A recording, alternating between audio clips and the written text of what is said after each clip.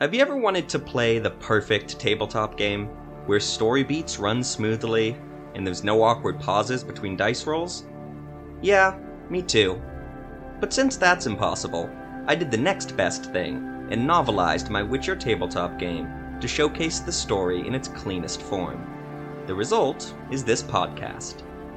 I'm Jacob Gerstel, and this is Tales from the Witcher, part audiobook, part actual play, part serialized adventure, and a whole new way to vicariously enjoy tabletop games. Welcome to the world of The Witcher, where monsters roam freely and the continent is once again at war. If you were hoping to follow the plight of Geralt of Rivia, however, I'm not going to be doing that. Instead, I offer you the story of a not-so-merry band of degenerates who are making their way across the continent. So sit back, relax, and enjoy.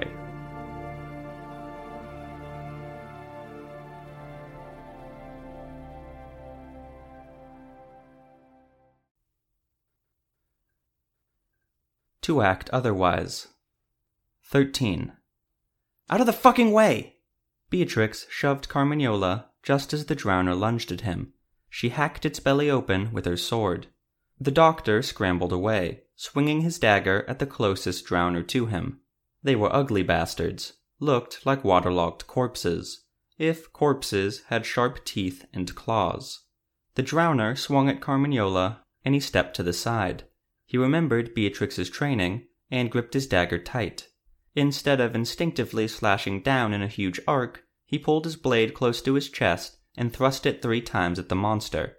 It struck each time. The drowner shrieked and stumbled into the lake before collapsing. There were no more drowners near Carmignola, but he saw Beatrix surrounded by 4. He shouted her name and ran towards her, but she pointed at him and shouted, "Stay the fuck back!" She looked like a goddess of battle, dressed in plate armor, curly hair tied in a bun, sword and gauntlets slick with blood. Her eyes were narrowed, her jaw set, her lips pulled back in a snarl. One of the drowners tried to bite her arm, but she knocked it away and split its skull open with a 2-handed strike. The second drowner leapt up, but was cleaved open when she shifted her weight and swung. The remaining 2 drowners attacked in tandem. Beatrix ran the first one through and flung its body at the final drowner. It tumbled down in a tangle of limbs. Beatrix calmly walked over and thrust her sword down, and the contract was complete. Carmignola's hands were shaking, though he had only fought 1 drowner. He took a cautious step back as Beatrix walked towards him. His foot got caught in the muck, and he fell on his ass. Beatrix chuckled and held her hand out. "Not bad for your first time hunting monsters, Doctor." "By what measure?" Carmignola said, a little harsher than he meant. "By the fact that you didn't shit yourself. Now come on, up we go." I must have been mad tagging along with her, Carmignola thought, staring at the bloodied hand held out at him. I'm no warrior. Why did I join her? The answer was because he wanted to stay with her. Why did she let me join? He thought a moment later. The answer was because she wanted to stay with him. Then I am mad, the doctor thought. She's dangerous, has a taste for killing. I'll get myself killed if I stick with her. Why should I? The answer was because he liked it. His heart pounding in his chest, his breath quickening, his mind emptying of all thoughts except surviving 1 second longer. Carmignola was piss-scared, but he also felt alive. And he liked Beatrix too. There was no denying that. Carmignola took Beatrix's hand, and she hauled him out of the muck. 14. Ethramel stepped through the portal and was once again in Signet's tower. The sorcerer wondered how long until he started to think of it as his own tower. He looked around his bedless room and saw 2 elves waiting for him. They looked familiar.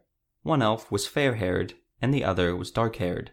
Ethramel had only met them once in the town of Undying, when they were providing him directions to Enna's brothel, but he had a feeling they would be great friends one day. "Adro and Raneth," he said to the elves. "It's good to see you, kin." "You as well," the dark-haired elf named Adro said. "We were starting to wonder whether we'd see you again." "What happened to your face?" the fair-haired elf named Raneth said. "Never you mind. I'm pleased Enna delivered my letter to you 2, and I'm even more pleased you fulfilled my request. I must admit I wasn't sure if you were sympathetic to our people's plight." Ethramel then added, "Thank you for taking care of the 2 Scoia'tael here." It's the least we can do for old comrades, Adro said. They're getting enough food and water for now. Do you suspect any more kin will hide in this tower? Ethramel shrugged, for he truly didn't know. He had always seen Signet's tower as a safe haven for himself, but there was no reason he couldn't let more unsayed stay. He knew better than most how difficult it was to not have a home. There may be more coming. Depends on who I run across, I suppose. Well, either way, Raneth said, the Nilfgaardians haven't come by to investigate this place yet. The alderwoman Lassa and Enna have convinced the garrison commander that to do so might reignite Signet's curse, which would turn the townsfolk against them, and it seems Nilfgaard is very concerned with keeping the townsfolk happy. But who knows how long that'll last. Hopefully long enough. Ethramel paused. Were you two, just waiting for me all day? The elves nodded. Wanted to talk to you face to face, Adro said. Would have waited all night if we had to. What's the next step? Raneth said, getting to the point. You've got your safe haven for our people, but then what? Next, I build capital, Ethramel thought. And once I have that, and a small commando of elves, who knows? Perhaps we return to Dol Blathanna and take over. Perhaps we create a new Dol Blathanna. Ethramel told Adro and Raneth, let's make sure we have everything in order before we think about next steps. I'll reimburse you for the supplies you're delivering here. No need, Raneth said. It's the least we can do for kin. Will you be staying long? Adro asked. Ethramel shook his head. I'm leaving tomorrow morning. I've chartered a boat ride with one Bathic of Rivia. He's to help me deliver goods up the Ismena River. Then before you go, Raneth said, at least tell us why you're doing all this. Just out of the goodness of your heart? Is that so hard to believe? Ethramel thought. Why does everyone assume I'm only ever in it for myself? Ethramel remembered Sheni's parting words back in Calmech. Go then, traitor. Leave your scars elsewhere if you can, but don't show your face to us anymore. I'm doing this, Ethramel told them, because it's the right thing to do. 15. Beatrix's sword rested against the wall of the infirmary. She paced back and forth. The street was empty, and the lantern by the door was the only source of light around. Carmagnola saw the worry on her face as he approached. Nicola with the barber surgeon? Carmagnola asked. Beatrix glared at the doctor, but her expression quickly softened. Yes, they've been in there for an hour now. The surgeon says I'll only break his concentration if I watched. An hour seemed a long time for simple surgery. Carmagnola did not say that, however. Instead, he said, Nicola's tough. He'll make it. Beatrix nodded and went back to pacing. Carmagnola coughed. He wasn't sure why he was checking in on Beatrix. After all, he owed her nothing, and with her curse long lifted, he no longer had to trouble himself with thoughts of her, just as she never troubled herself with thoughts of him. So then why did he feel compelled to talk to her? How did you two meet? Carmagnola asked. Beatrix raised an eyebrow at the doctor. The same way I met most people back then. I tried to kill him. I thought he was that bloody sorceress who cursed me. Fortunately, Nicola disarmed me. But when the nightmare passed and I explained what happened, he just stuck around. He said he wanted to help me lift the curse. How did you end up doing it? Carmagnola asked. Lifting the curse, I mean. Turned out to be pretty simple, Beatrix said, though it took a witcher to point it out to us. I kept seeing the sorceress in my waking nightmares, and the only way to be rid of her was to kill her for good, which meant something belonging to the sorceress had to be on what I killed. Fortunately, I had a ruby necklace that I took from the sorceress's body as proof of her death.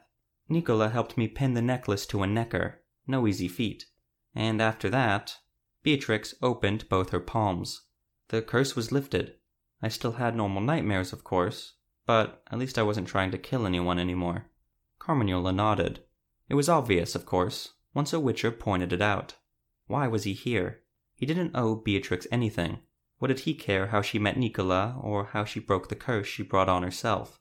If she had listened to him a decade ago and not gone into that Plowing Castle, she wouldn't have been cursed in the first place. Beatrix and Carmagnola stood there, under the lantern light, silent. Carmagnola didn't know what else to say. Beatrix paused, and he saw that similar pained expression that came whenever she asked for help. But it passed quickly, and her look softened. I wanted to apologize for the things I said yesterday. I I justified leaving you because I was young, but that's no excuse. I realized after you left me and Nicola to hunt the griffin, I realized that was exactly what I did to you a decade ago, and that was wrong. I'm sorry." "Thank you," Carmagnola said without thinking, and was surprised at himself for saying it. And he was even more surprised when he added, "I am sorry too, for not going back down with you two." Carmagnola sucked in breath. He never imagined Beatrix would apologize to him, and he never imagined he would apologize to her. But to act otherwise seemed wrong. "Thank you," Beatrix said. A cool breeze passed through, shaking the lantern. Carmagnola said, "I think I've come to realize that, while we both made mistakes, things turned out okay for us." "I think so too," Beatrix said. The silence returned, and Carmagnola coughed. Let me go and check on Nicola. Maybe I can help." He went into the infirmary before Beatrix could respond. Yarno, the barber surgeon, was holding a lantern in his mouth as he tried to stitch up the etherized Nicola. His eyes lit up at Carmagnola, and he spat the lantern into his hand. "Carmagnola, good. Come here and hold this lantern, boy. I'm almost done." Carmagnola held the lantern as Yarno returned to stitching the gash at Nicola's side. The big man's face was still ugly, but he looked at peace. "Will he be okay?" he asked Yarno. "Eh?" The barber surgeon looked up at Carmagnola for a moment. "Oh, he'll be fine. Should make a full recovery. I whipped up some medicine for any infection. And it takes twice as long to stitch in the dark, so hold that damned lantern for me. I heard the griffin was killed, but it doesn't look like anyone else got hurt in the hunt. Sorry to say we won't make much coin healing the wounded tonight." "Don't worry about that," Carmagnola said. He had completely forgotten about the deal he made with Yarno yesterday, to split the profits they made healing the wounded. Carmagnola felt strangely light, as peaceful as Nicola looked. "Hold that lantern higher," the barber surgeon said. When Yarno was finished, Carmagnola walked out of the infirmary and said to Beatrix, "Nicola will be okay. You can see him now." Beatrix smiled and picked up her sword. "Thank you, Carmagnola." "Don't mention it. Maybe I'll see you around." "Maybe you will." He likely never would. But that, Carmagnola decided, was all right. 16. For the 20th time that day, Carmagnola stared at the clock in the corner. It was just past noon. How can that be? The doctor thought. I've only been here 4 hours, and it feels like 4 years. Carmagnola sat in a small chair, in a small infirmary, in a small Redanian town. The old doctor had warned him things would be slow, but Carmagnola didn't believe him. When he graduated Oxenfurt not 3 months ago, he had grand visions of rushing wounded soldiers from the battlefield, of saving lives and limbs at the last minute, as the din of combat sounded around him. The truth, Carmagnola quickly discovered, was much more mundane, at least when there wasn't a war raging. Carmagnola had taken to the road after graduation, hoping to make some coin for himself and gain that venerated, real-world experience his professors always brayed about. Experience, Carmagnola muttered to himself, for he was all alone in the small infirmary. Most I've done is soothe some sore throats and pull a pitchfork out of a drunken farmer's ass. Carmagnola looked to the clock in the corner. It hadn't moved. The old doctor was nowhere to be seen. Off napping, most like. Carmagnola wondered if he should take a little nap himself. Just a quick one to regain his energy and... The door opened, and a young woman with curly brown hair hobbled inside, gripping her thigh. "Got a chair?" she asked in a gravelly tone. Carmagnola started. "A chair! Yes, sit here, please." Carmagnola stood up and pushed the small chair to the woman. She sat and stretched out her leg with a sigh of relief. It was only then Carmagnola saw the bloodstain along her thigh. "You're bleeding," he said. "Your vision does you credit. Are you a doctor?" "Yes. Lie still, please. I'll patch you up." Carmagnola pulled out his roll of surgical instruments, barely able to stop his hands from shaking with excitement. He cut the cloth around the woman's leg and sopped the blood up. There was a small ring of teeth marks on her thigh. The wound did not look too deep, thankfully. "What did this?" he asked. "A damned botchling." "A what?" "A monster the size of a baby. Likes to live in burrows. It was fast." "Ah. Does it look bad?" "The wound? No. But it may be infected. I'll clean and sterilize it." "Thank you." The woman reclined in her chair and closed her eyes. Carmagnola did what he was trained to do. His shaking hands steadied, and he cleaned the wound efficiently. "If I may ask," he said. Beatrix opened one eye. It's just, are you a monster hunter?" "Aye." "Forgive me for saying, but shouldn't we leave that work to witchers?" The woman snorted. She looked down at the doctor cleaning her wound. "Not enough witchers to do the job. Someone's got to pick up the slack. Is that why you do it?" She studied Carmagnola for a moment, then grinned. "I do it because it's what I was meant to do. Just like, I imagine, you became a doctor because it's what you were meant to do." "Doctoring?" Carmagnola rubbed his chin, smearing some blood on it. "Yes, I suppose I think that." The woman laughed, high and bright. Carmagnola wouldn't have believed she was just attacked by a monster. He couldn't help but smile at her. "I'm Beatrix," the woman said. "What's your name?"